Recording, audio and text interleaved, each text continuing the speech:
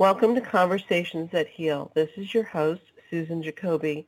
Today we're going to be talking about betrayal and how we can graciously move into self-love. I know that these are topics that seem to run our lives when we get right down to the true pain that we're having. Our guest today is Patricia Raybon. Patricia's personal essays on family and faith have been published in the New York Times Magazine, Newsweek, and many faith-related news blogs. Her writings have also been aired on NPR, National Public Radio. She is the author of 2 award-winning books, as well as her most recent book, a faith memoir entitled Undivided, A Muslim Daughter, Her Christian Mother, Their Path to Peace. Her website is Patricia Raybon, RAYBON.com. I really value Patricia's willingness to be vulnerable and open in sharing. Her lessons of healing serve so many on their special path to self-love. Welcome, Patricia. Thank you so much for being here. I'm glad that we're opening up the space that we can approach it. I've had this week 2 conversations, actually in the past 48 hours, with 2 people who, one especially feels betrayed by family, and another who's experienced betrayal by life. She lost her husband as a young wife, became a widow at a relatively young age. I do hear a lot of stories of betrayal, and they're painful. Betrayal hurts. I'm just starting to learn how to quiet my urgency to respond to people and the stories they're telling me, and first say to them, that is terrible. That never should have happened. And you have every right to be feeling confused and damaged and angry and unforgiving and all the things that, betrayal can elicit. I think that's crucial that you offer that space. I have found, including my own personal experience, that every single one of us needs to be acknowledged where we are right now. Yes.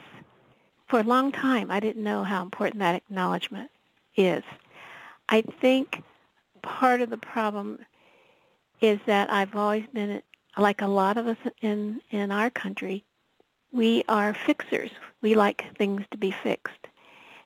Somebody says that they're hurting, almost immediately, many of us, if not most, start to offer fixes. You should do this, and you should go there, and you should read that. What I'm finally learning is that before all of that, people just want to be heard. I was talking about that with my husband this morning because we've experienced that some family members recently. I said to him, I think I'm finally getting it. When people are feeling bad, they want for somebody to say, I hear you. And what you're going through is really a hard thing.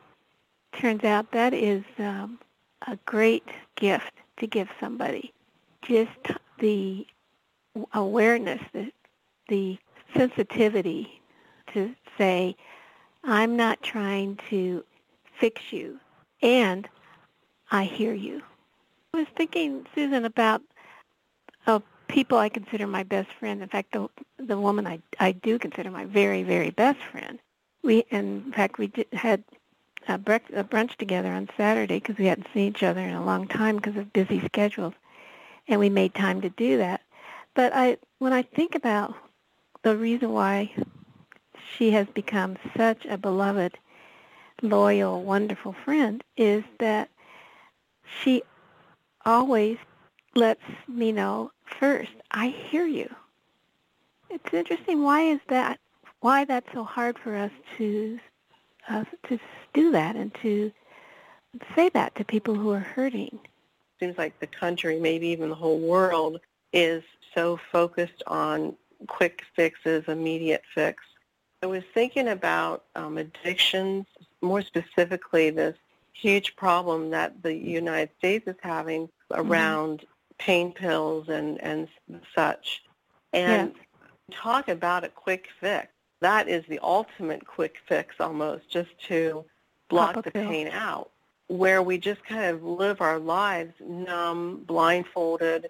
We don't even want to see what someone else is feeling or hear their pain, let alone share ours. Our own. Yeah, I think you'd agree.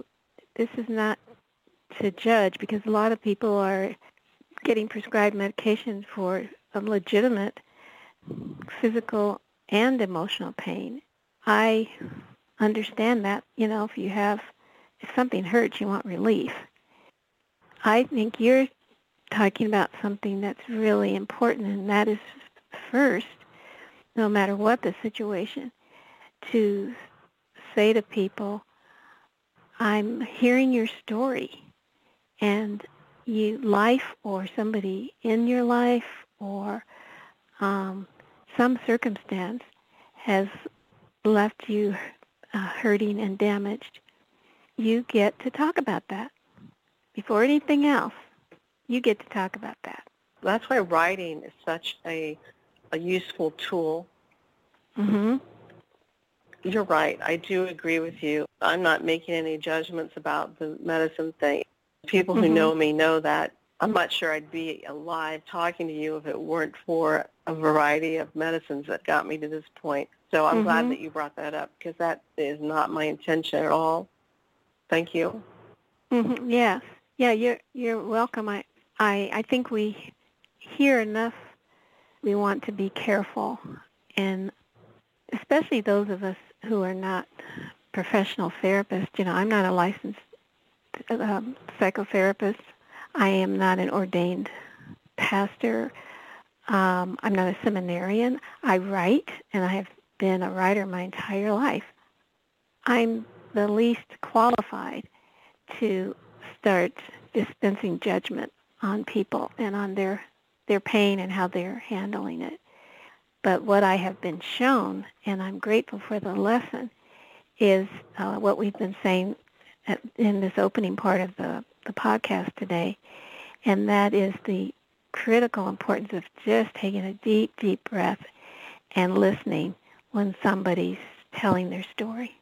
If nothing else, I hope our listeners can hear that and dare to practice it. Just see what happens.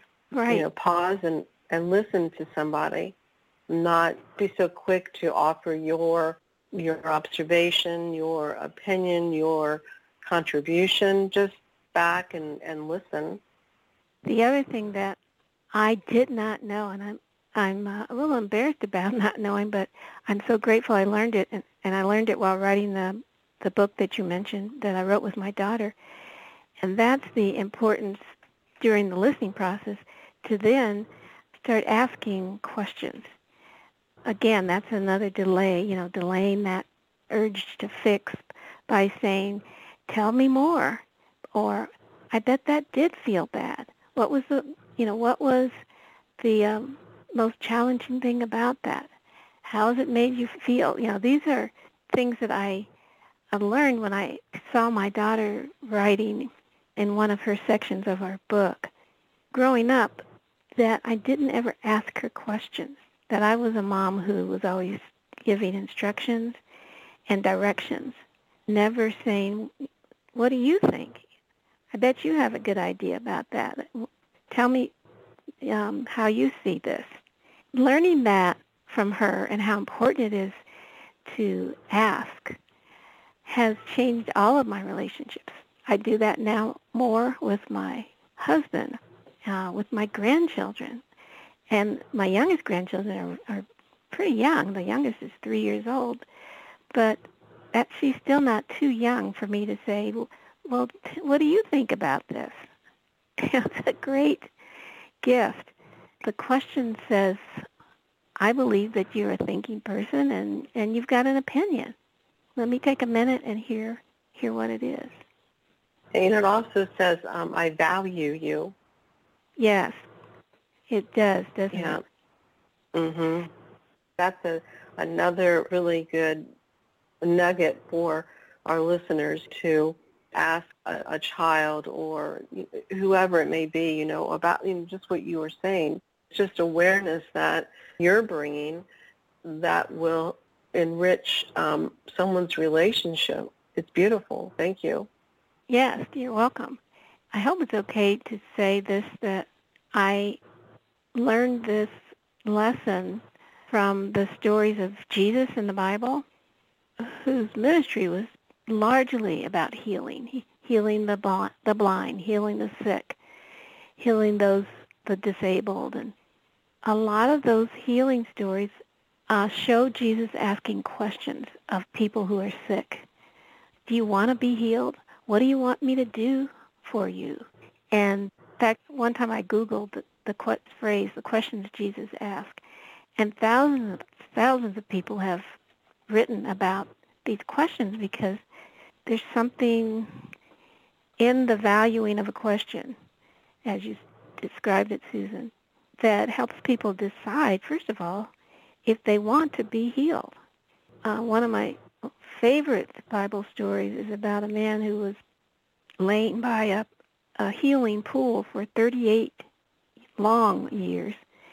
And Jesus comes along and sees him and asks him a question. And he says, do you want to be healed? It's a powerful question for a man who's been laying at this healing pool for a long time. The man starts to make excuses. He says, well, people get into the pool before I can. And the quick end of that story is Jesus tells the man to pick up your bed and walk, choose healing. My husband and I talk about it a lot, Susan, because about 10 years ago he had a medical emergency and lost the ability to walk until he had surgery that corrected the problem. After the surgery, it was a almost 10-hour brain surgery. After he got out of ICU, the rehab doctors didn't tell him what to do.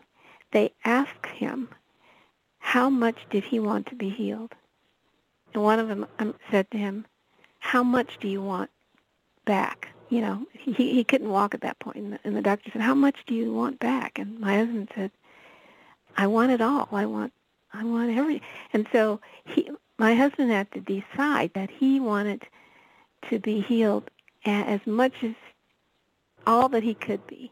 And then the rehab program was put into place and started. It's interesting. We talk about that all the time, how he had to choose that he wanted healing. It's an important point for people who are hurting to consider. I'm glad that you're bringing that up. It takes one who, they're not, maybe not intentionally in the quote-unquote victim role, or when things happen to you, you are a victim. I mean, that's just, you're a victim of that circumstance. Mm-hmm. And it gives you a chance to really take a look at your personal power, your ownership of your situation, and make the decision, what exactly is it that you want? It's a very powerful, and that you're entitled to having what you want. I know for it's very common for survivors of childhood trauma not to feel that they're worthy. And by asking somebody what do they want, you're making them decide to answer the question, and they have to know that they're worthy of that answer, whatever answer it is. Yes, absolutely. Well said. Otherwise, a victim, as you said, can be left in the dust of the hurt and the struggle and forget, or maybe not ever learn, that they deserve to make a choice for living, or, sounds dramatic to say living or dying, but, metaphorically, to make a choice how they will respond. Liberating for somebody to say, to pose that question. Thank you for being on our show, and visit her website for more information, patriciaraybon.com. Please contact me at susan@conversationsthatheal.com if I can support you on your healing journey. Leave a comment on Blog Talk or iTunes to support us in reaching listeners in search of living a life of peace and joy. Above all, remember that you are a lovable and a capable human being. Thank you for listening to Conversations That Heal.